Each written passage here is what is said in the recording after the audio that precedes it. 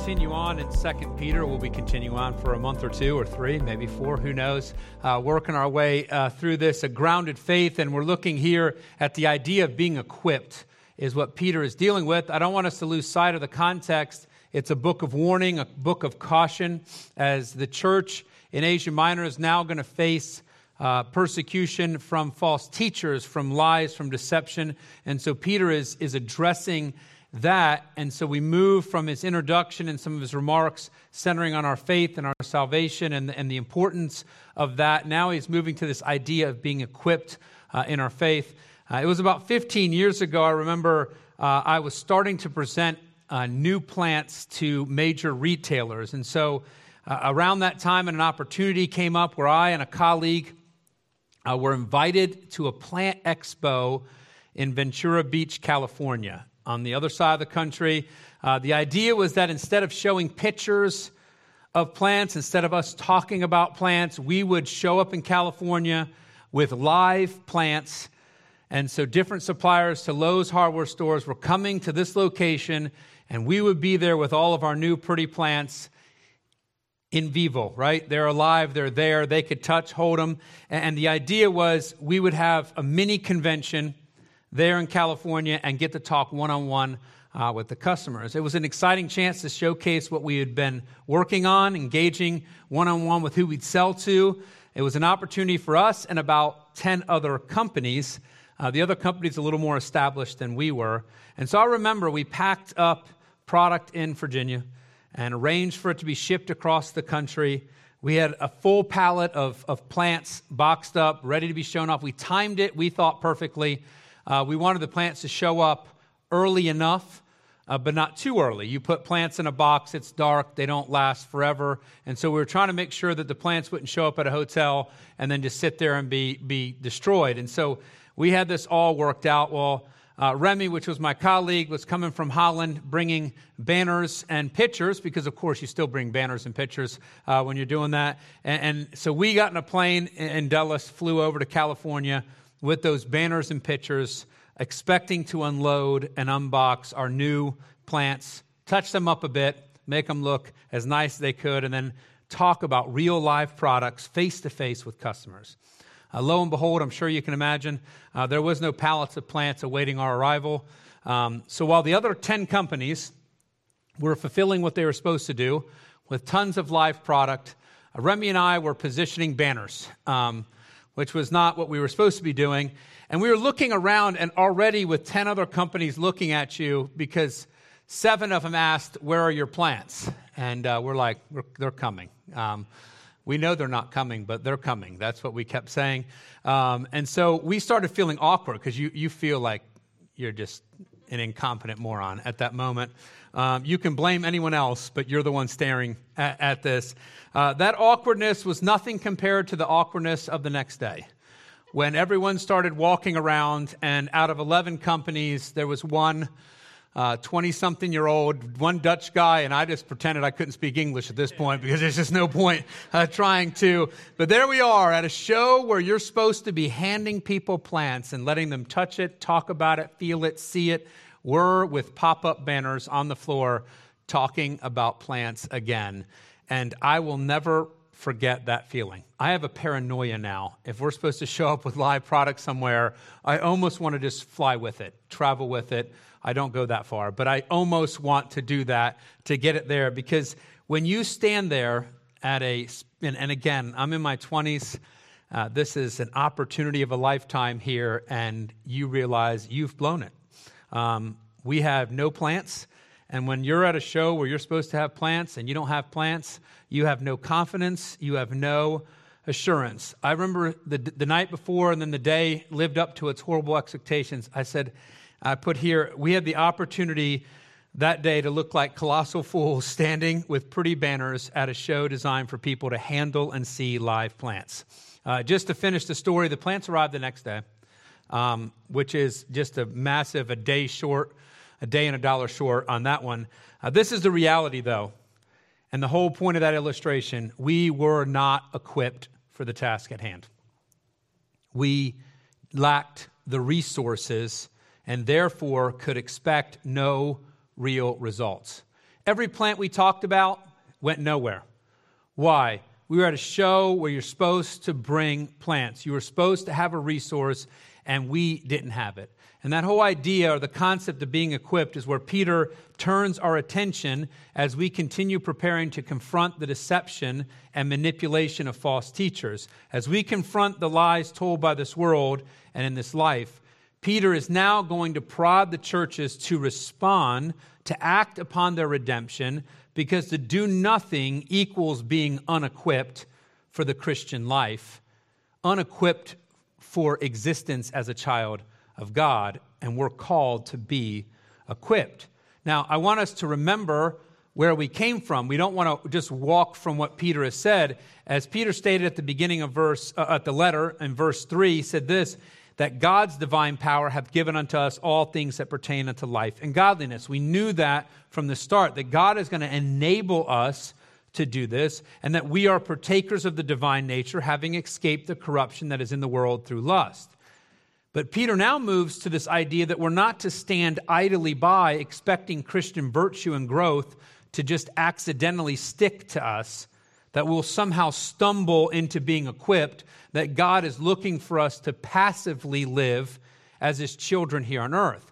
He begins with this idea of your faith and the equipping that God does, and then He's immediately moving now to you acting upon it. Being equipped, confident, assured in the faith requires action. There are expected Christian, and the first one is responses. If you look at verse 5, just the beginning, he says, and besides this, so right after he finishes saying, God has enabled you. God has enabled you. He's given you His divine nature. You have overcome sin. You've overcome death. And He's made that possible. Now, besides this, giving all diligence, add to your faith. As Michael Green notes, he says, the grace of God demands as it enables. It demands of us effort, to put forth effort in our Christian walk. We are to bring into this relationship, alongside what God has done, every ounce of determination we can muster. And what he's saying is we're called to build upon the foundation of our faith. We're called to construct on our salvation, that complete and only trust in Christ for redemption, which heads the list. Add to your faith. So he's talked about faith. He's talked about the grounding foundational aspect of salvation, and that is what we are to build upon. But we and Peter makes abundantly clear that it is no casual, if the mood suits you, hobby sort of building or adding. This is not, hey, if you get around to it, if you have time, if tucked into your life and schedule, if you could go ahead and start working on your Christian life a little bit, keep developing yourself. It's not this casual conversation. Instead, he uses the words, make every effort. Make every effort to supplement. It is to be done with, and the word we have is diligence, a word in Greek that speaks of intense effort. So we need to remove from our mind the casual engagement with our faith, the idea that we'll build on our faith when we have time, when we have a minute here or a minute there, when we can grab 5 minutes, we'll read some of the Bible and we'll maybe grow in our faith. And Peter is immediately grabbing, quote unquote, the face of the church and saying, no, that's not what I mean. I mean, do it with diligence. The difference between our casual engagement and growing when we can, and what Peter is talking about would probably best describe with how I work out and how an Olympic athlete works out. I work out, maybe. That would be the biggest word I use for that. And when I work out, I'm thinking about quitting the whole time I'm working out.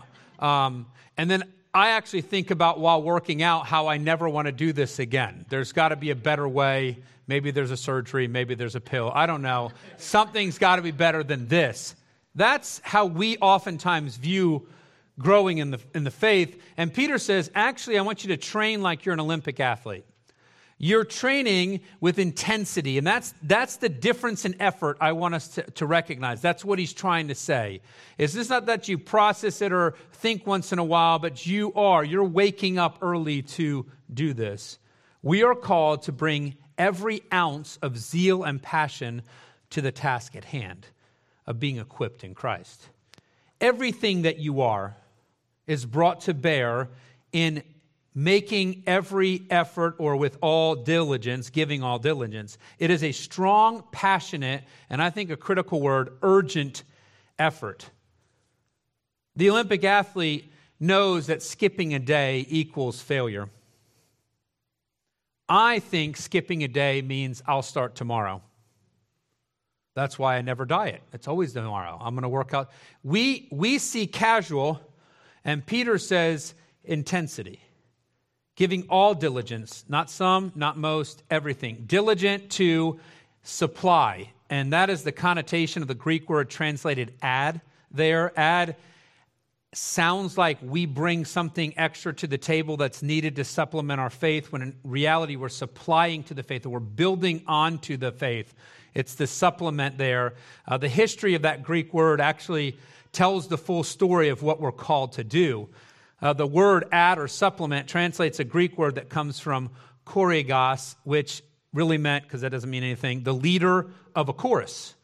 And this is where it comes from. Greece was known for great plays, dramas, tragedies, comedies, all those things. And so some of the best playwrights would put on their plays in the big cities. And it became, this is a focal event for the city. This is critical. It would take place during a religious festival, so it was tied to what they believed in, which was pagan mythology. And these plays would come. For instance, I think in one city, they put on 8 plays. It was like 2 dramas, 1 tragedy, 5 comedies, however it worked out. Now, every one of these plays, so this famous playwright comes and has written this play, and it's all ready to be performed in the city at this festival. This is a huge deal. Every one of these needed a choir singing a chorus. That was not supplied by the playwright. That wasn't his job. Instead, there were citizens who voluntarily took on the expense of these choruses. They said they were extremely expensive. So they would spend all the money and effort to gather them. So now these citizens are here, wealthy citizens that say, we want our city to have this. And so they will now spend the money for the equipment. They also engage personally in training the chorus how to sing. So it's not just I pay and someone else does it. Instead, what it meant was citizens would come together, expend funds and efforts to gather them, train them, and equip them. And then these plays were put on for the city. And the whole reason these citizens did this was they never were paid back for this ever. Their effort and their expense, the reward they saw was honor for their city. It was out of love for their city that they would do this. And that's what that word means that we have add. Do what a choir master does. And the choir master is not a professional choir master. It's actually a citizen who spends his own money and effort and time to make this ready for it. So as you work your way into what Peter is talking about, he's saying this to the churches in Asia Minor. Supply to your faith. He means lavishly pour out everything that is necessary for a noble performance. Now, he's not talking about being a performer or being a fraud. What he's saying is you're to add, and the way you add is you are expending significant finances and significant effort so that you can now supplement or grow in your faith. It's worthy of everything. It meant to equip your soul richly with the resources needed to live a truly godly life. We are to hold nothing back, is what Peter is saying. Nothing should be reserved. Our time is not our own. Our finances are not our own. Our hobbies are not our own. They're to all be used in pursuit of the resources needed to grow and discern in our faith. And the call is, don't fall into the error of passivity. Don't sit back in your Christian walk and say, well, we'll see where this takes me. Let's see how the day moves. When I wake up, I'm not sitting back, but instead engaging the day to say, what can I do to grow in my faith? Do not fall into the error of casualness or secondary priority regarding growth and development in your life as a Christian. So as Peter transitions from the start to now this segment about what we're to do to be equipped, he starts with this idea of our response, and our response are all active verbs. To confront the false teachers and the deception of this life and Satan requires us to urgently and passionately supply, to literally trip over ourselves for the privilege of participating in our faith. We're called to grow from our salvation in the virtues expected of the believer. That is the Christian response. As we are redeemed, the response we're to give, and Peter puts it in light of this warning, so there's an intensity that comes with this. He's elevated, hey, you have to face lies and deception and deceit, so your response needs to be this very active, engaged Christian response, seeking to obtain now the resources. That's 5b through 7. Add to your faith virtue, and to virtue knowledge, and to knowledge temperance, and to temperance patience, and to patience godliness, and to godliness brotherly kindness, and to brotherly kindness charity, which is agape love. We must keep in mind, and I want us to come all the way back, that we are capable of these attributes. We are, verse 3 and 4, enabled in Christ to have these resources, enabled by Him to do this, but within that enabling comes a responsibility of action, of diligence. And so from the amazing foundation of faith, salvation, our justification, we are to actively journey in the process of sanctification. And that's what Peter is moving to. In other words, you are not able to sit as a stagnant believer numb to this. And he actually ends this, and that's the weight of the action to us, or the implication.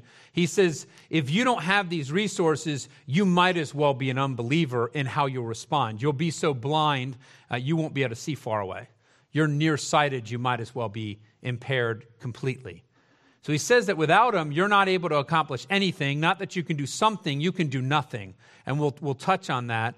But we're called to move forward actively in the process of sanctification. That is what these resources are, so that we are assured in our faith and prepared to face the deception and manipulation of false teachers and this world. We are prepared to be solid in and for Christ, grounded in Him and serving Him. That's what we need as we add these resources. So add to your faith virtue. And here is basic Christian excellence, practicing your faith in everyday real life. The idea would be like of a moral energy and a live, living faith as you handle the questions of life, whether you sell, design, negotiate, manage, build, you name it, whatever you do. Your identity as God's child comes shining through in obvious detail. Your actions, and I'm putting it in the work realm, so your work bears the stamp of God's standard because what you do shows Christian excellence. Because I know and I do this mentally too, we have our Christian life and then we say, hey, at some point you got to work. You have to do your job. How does our faith come into our job? When you're an engineer, because at some point, if you're an engineer and you're designing a bridge, you better make a bridge that people can drive over. Well, it's going to be seen in our virtue, in our excellence. To know of a lazy Christian, what a horrible thing, and actually an oxymoronic statement. As a Christian, you should never be lazy. You should never be slovenly in your work. Why? Because as we engage everyday life, our faith, our identity as God's children should be evident in what we do, because our work ultimately should glorify our Savior. And so as we start out in life, and he's addressing, because all these people would be working other jobs, right? They're all existing in society, making it, feeding their families. And so from there, he says, let's start with this idea of virtue and everything you do, and to virtue add knowledge. Now here is truth understood and applied. It is the fruit gained from diligent study and experience. So he moves from our activity in life to now, what are we doing to know more about Christ and know more about the faith? And so this is our minds accurately enlightened with the truth of Scripture, and involves effort to pursue Scripture and to think upon it. I throw this question out, and it's not because you can walk around all day long pondering verses. I get that. But let's ask a different way. Do you ever ponder verses during the day? Do you ever think about God during the day? Do you ever think about how your work could honor God during the day? How your response may maybe should be different because you are a believer, and so you change that response. You alter, shockingly, who you are because you are a child of God. And so I can easily say, well, that's just who I am. Get used to it. Yeah, well, that is who I am, a very sinful, despicable being. And so as God's child, I start changing who I am and how I respond. I still do my work, but now I do it because and as a child of God. And so that's possible in the knowledge of Him. It's knowing His truth and applying His truth. And so the question kind of pops in, do you ever think about His truth during the day? Do you ever, in the execution of your life, ever have Scripture connect to it? You will always be distant from applying Christ to your life if you never think about what He said when you're living your life, when you're doing what you do. And to that knowledge, He says, add temperance. And the idea of temperance is discipline or self-control. The word literally means holding oneself in. So self-control kind of grabs that perfectly. This virtue combats the false teaching that you could let desire run rampant, physically speaking, because it had no effect on your soul. And so one of the things that Greek philosophy was set up to do was basically give people permission to do whatever wickedness they want to do, which looks a lot like our society, right? Well, if it makes you feel good, if that's who you are, if that's what you want. See, that rhetoric comes out. So nothing new under the sun. The Greeks were really working hard to be both religious and do whatever they felt like doing. And so Peter says, no, you need to have self-control.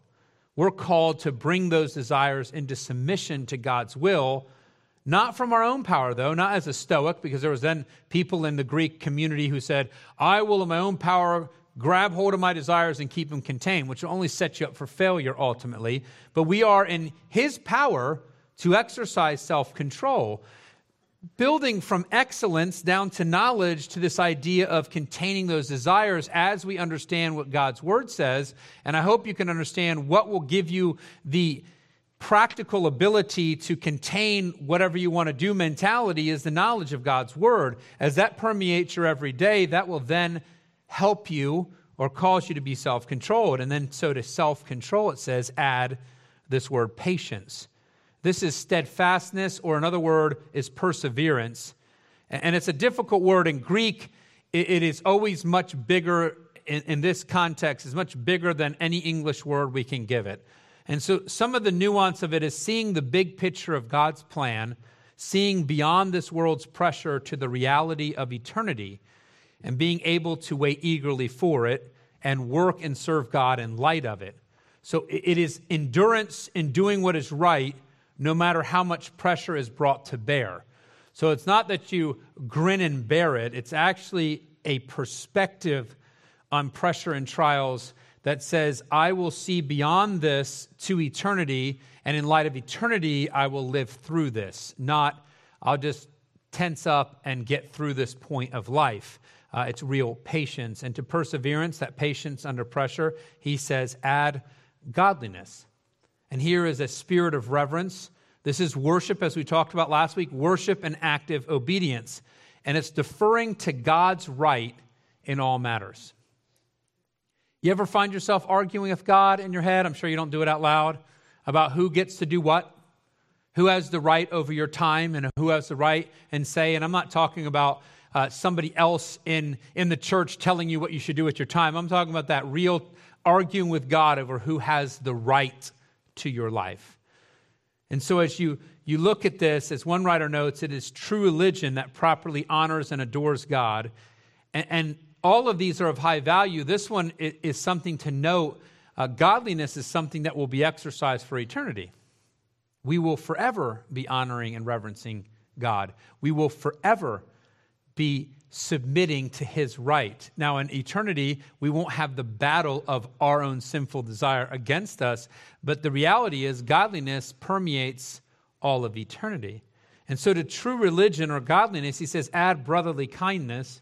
And this is a family-type love, brotherly affection shown to those in Christ, your brothers and sisters in Christ. And says, we focus on worshiping God, godliness. We naturally respond to others in Christ with love. And then I'm always, when I think about that, I'm like, oof, I'm not so natural responding in love, which should tell me that I lack true godliness. Because true godliness will have you loving the church and responding that way. The greatest commandment is to love God, and the second is like it, right? Love your neighbor. True faith will be seen in our love for the church. So when you don't love the church, you automatically know that you have a wrestling with godliness, with true reverence to God. When I talk to someone who says, well, I would go to church, but it's filled with hypocrites. I can't stand the church. You struggle with godliness. That's your issue. It's not all the hypocrites in church. You're right. It's full of hypocrites. And the guy speaking at the front, guaranteed, is going to be a hypocrite. We're all hypocrites. We're all sinners. We're all liars. We all struggle. But when someone says, I can't stand the church, it's not the people in the church who are at fault. It's your godliness that's at fault. Because when you truly reverence God, you will end up loving his people. It flows from there. And that love is possible because we're adopting God's love for us. We're to grow in charity, which is that agape love. And this is a love that is what like Christ displayed towards us. What kind of love was it? While we were yet sinners, Christ died for us. That's the love he displayed.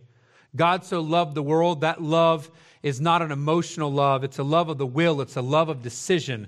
God decided to love the world. He chose to love the world. He wasn't emotionally moved to do that. He uses when I say a higher love, it's just a different understanding of love. It's a selfless love of the will. It doesn't mean the love makes us feel good. That's more actually another type of love. In Greek, there was 3. It's not even brotherly love. It goes back to more emotions. But it drives us as believers, as we grow with these resources, we are to land at this point of selfless love of the will. So in other words, we make a decision to love the church. We make a decision to serve God. And we've removed from our decision-making the emotions that are often attached to it. This world, when it talks about love, is not even getting close to brotherly affection that's listed in Scripture or agape love. It is definitely eros love. It's an emotional response to love. That's what we talk about and hear about. And so we're to land at Christ-like love. I put here, Peter makes it fairly simple for us. It's a straightforward list of resources that must be a part of our lives. And I wrote down, and this is important, he's not making suggestions. As I used to hit these lists, and I don't know if you do this, I would pick the ones that I think I can do. I can handle that one.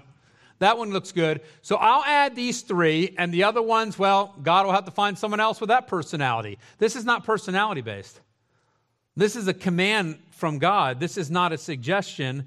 To be equipped in the Christian life requires us to be acquiring these resources. You are to be working and growing in all of these, which makes the application also simple. Do you find these things as a part of your life? And do you find that these things are growing in your life? Because we're never going to reach that point where we don't need to grow in it. You know what? I've checked off godliness. I'm good to go. I've adored God enough. I love the church enough. I'm done. Finished. Have loved it enough. I'm checking out. There's no checking out. You need to have these resources in your life. You need to see them, and you need to be growing in them. Because having or lacking these resources bring distinctive results, and that is verses 8 through 9. So he starts with our faith, our salvation, our justification.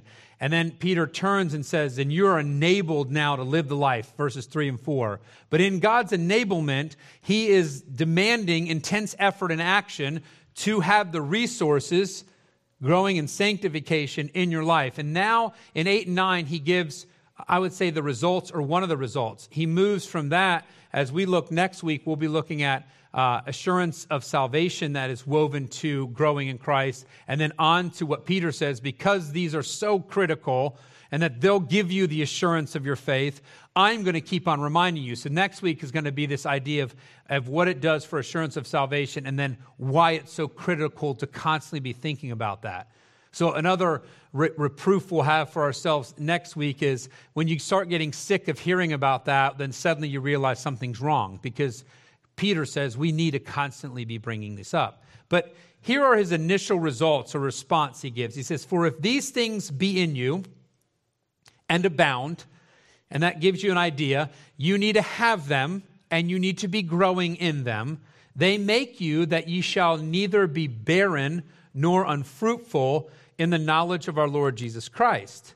But he that lacketh these things is blind and cannot see afar off." And really, you would flip that wording in the Greek. You're nearsighted, you might as well be blind. It's more the implication. "And hath forgotten that he was purged from his old sins." So Peter's making it simple. What are the results? With these resources, you are useful and fruitful for Christ.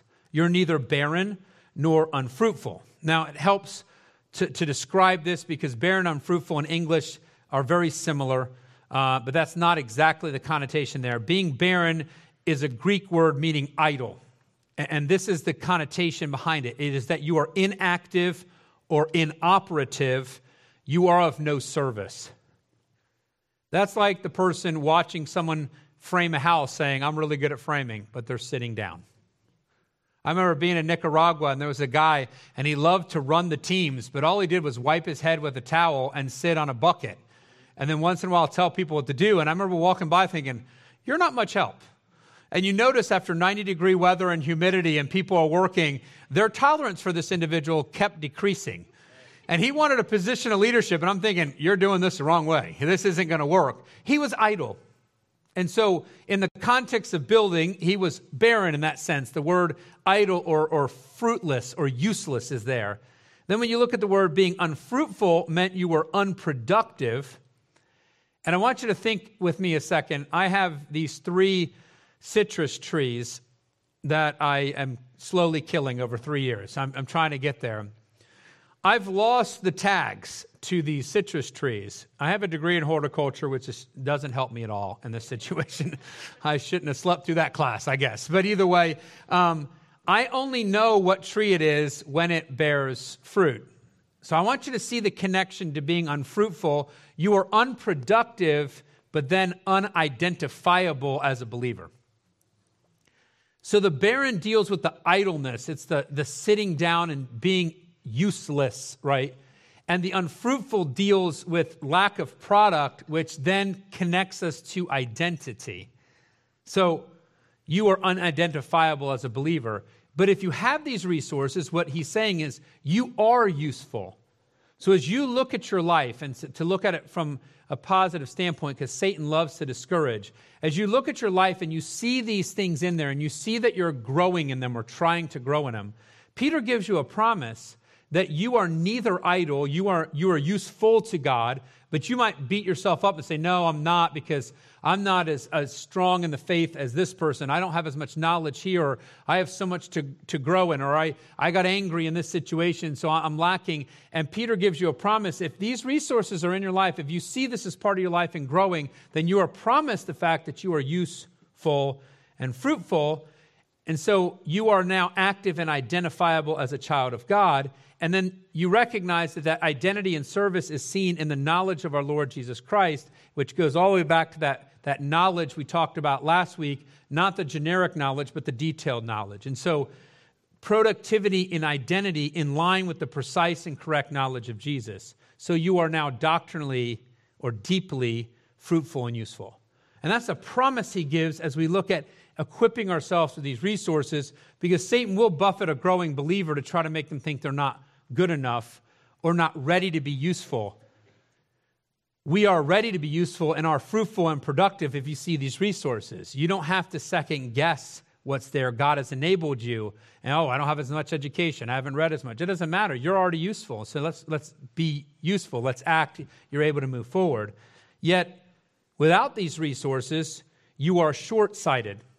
So short-sighted as a believer, you act or respond like a blind unbeliever. One translation states it this way, get the order a little different. For whoever lacks these qualities is so nearsighted that he is blind.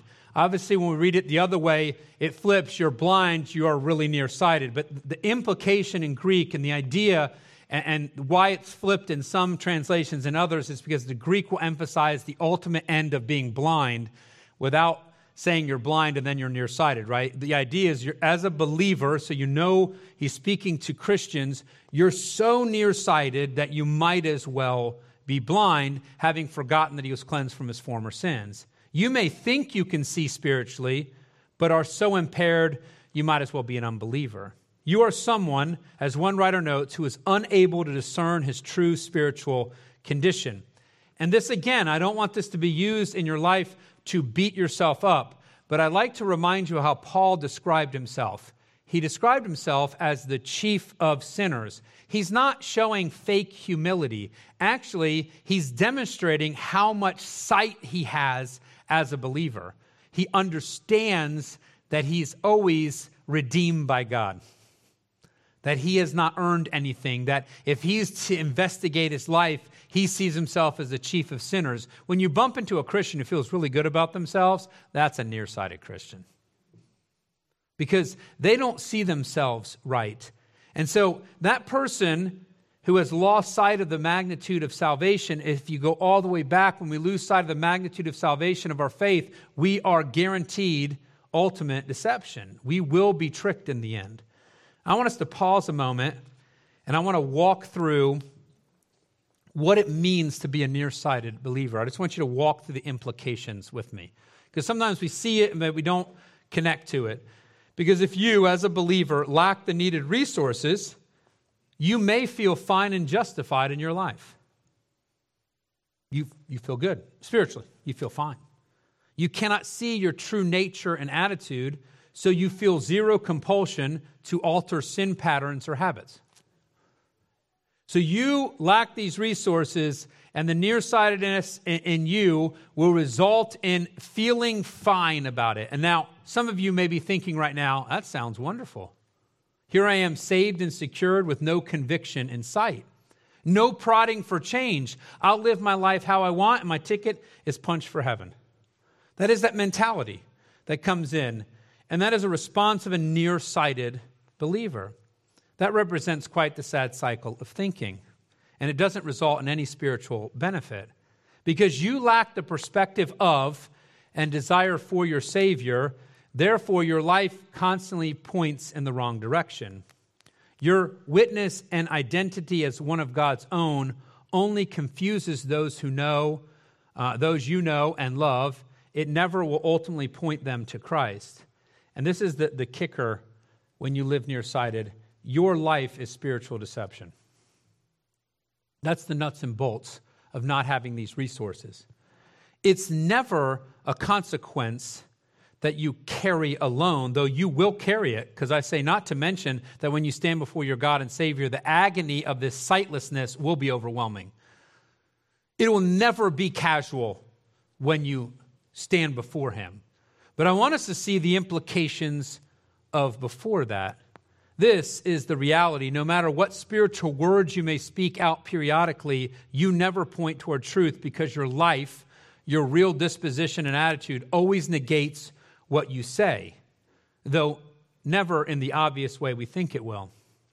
I have an illustration, and I know this couple. It's a dedicated, godly older couple that has diligently served the Lord for years. They have been committed. They've used every resource they have, business people that have done well for the Lord, but it wasn't always the case. There was a portion of their life when they lived the short-sighted Christian existence. Now, during that time, their finances and prestige grew. They were invited to the elaborate parties, and they, living close to D.C., got plugged in and understood it, but what was not growing was their witness for their Savior or their own spiritual lives. Sadly, it was a time of critical development in their children's lives, both physically and spiritually. And do you know the harvest they see themselves reaping now for that short-sighted blind stint? This is from their own mouth. This is not me. I'm not looking at someone's life and coming up with conjecture. This is them sharing this, and they share this because they want to prod, and in their mind, parents forward. They see the fruit of hardness found in some of their children's lives. Not all of them, but some of them. Not hardness against them, but hearts of stone against God. And they know that every person stands responsible for God. We know that. We know that each of us answers for our deeds and our decisions, but no one wants to be the parents or anyone with pinpointable regrets over their on-purpose spiritual blindness. And I want that to weigh down. They would want you to understand the weight of that. You want to know a consequence of nearsightedness? Your life is spiritual deception. And that spiritual deception will have fruit that you don't control. You don't have a grip on this. You don't control that. Now, in addition to nearsightedness, and Peter weaves in both, is the possibility of feeling as blind as an unbeliever. So when he says you're nearsighted, and he says you might as well be blind, some people feel blind. What does that look like? Lack assurance of salvation. The opposite of what I just described. So you have this self-assured personality who is a believer. It's a real believer. He's not speaking of someone who's a false believer, but he's speaking of the consequences that unfold. There is the opportunity, sadly, that you will lack assurance of salvation. Live in fear that you don't truly know your Savior, that you're outside of His glorious justification. The result of spiritual forgetfulness, lacking in the supplements, is possibly no assurance and no peace at all. You're in torment spiritually. You become another version of Satan's playground there. As MacArthur notes, that kind of spiritual forgetfulness leads to the repeating of old sins, and it robs such Christians of their assurance.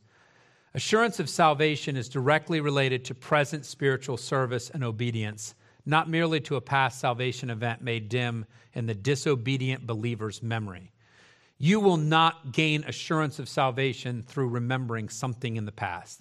And I want you to realize something. Peter is talking to believers. You're not losing your salvation. You cannot. That's secured in Christ. That's the premise and the principle there. But what he's driving to is that if you lack these resources, and I almost think worse than lacking assurance is the fact that you live a life of spiritual deception. How we live out our faith bears distinct results. Results that you will not be able to run from or achieve at the last minute. And I want that to weigh in. I am a great fan of procrastinating and zooping in, and I can take care of it. I can get it at the end. And in life, you can be successful in that. I know that because I have been. So it worked out well for me to do this at times. And I know a lot of our people out here are extremely gifted, and we get used to being able to fix our mess-ups at the end, to make it all right. And I want it to weigh in because that idea is a deceit that comes out. The results that we're speaking of are not things that you achieve at the last minute. Results that you cannot buy. Instead, they come from how we live for our Savior. Results driven by how we live the day-to-day of our lives. I speak of that couple. They can't live in crushing guilt, and they don't. They just understand the consequence or the result of that period of their life. They serve fervently, not to make up for it, but because they know that's what they should do now. And so I mention this because I know that some of us will have regrets, that we'll look back to pinpointable times. However, wallowing in that is not helpful. Learning from that is, and it's working for the result that God wants us to. So I kind of do that because I'm coming to this. What does this prod us towards? And I think this is Peter's examine yourself passage. He's prodding us to self-examination. What does that mean? I'm asking you to do one thing. Push the pause button. One that goes beyond this hour and trickles into at least next week, but really all of life. Take a minute to think and ask a very simple question. What result will my life bring? What result will my life bring? Let's pray together. Dear Father, thank you for this opportunity we have to come together. We're so grateful as Peter was inspired by the Holy Spirit. What a very active book he wrote, leaving no detail out, but being so summarized and so direct. He lets us know that we're going to face deceit. We know that. And he's giving us a clear blueprint for how we address this deceit. And we begin with the foundation of our faith, justified in Christ and in Christ alone. He moves from there to help us understand the one faith. Now we move to this idea that we are enabled in Christ, that the ability to live for Christ comes from Christ. But immediately he shifts, not to make a different point, but again to expand on it, that we are enabled, but that this is not a passive faith. That God has called us to be active. That as he has justified us, as he is working his sanctification and his supreme and sovereign wisdom, we are called to participate, not just casually and not in an area of glory or credit, but instead to put every ounce of effort into growing in Christ-likeness. And so a straightforward list, but then Peter is always so direct, and he lets us see what the results look like. As these resources are a part of our life, we understand that we are immediately useful and fruitful for Christ. We're not waiting for a fruitfulness later on. We're not waiting to be used, but instead we recognize that God is immediately using us, that our life points to him, that our work points to him, that our responses, everything we do will ultimately drive people to him, which is what the purpose of our life is, to glorify our Lord and Savior. But when we lack these resources, the opposite is true. Our life becomes a spiritual deception. And sadly, we're so nearsighted, we might as well be blind. We stop seeing how deceptive our life has become. So, Lord, as we walk and embark on life and this day, as we walk through this warning that Peter has been inspired to write, I ask that our minds be pricked and self-examination take place, not in a guilt-ridden, you've taken the guilt and you've died for our sins, but instead a true reflection. And if change needs to take place, and change at the deepest level of our perspective and how we see what we should be doing, I ask, Lord, that conviction weighs on our hearts as believers. That we pinpoint those little things that we make excuses for, those little sin patterns that we repeat over and over again. We almost become blind to the fact that they're sin.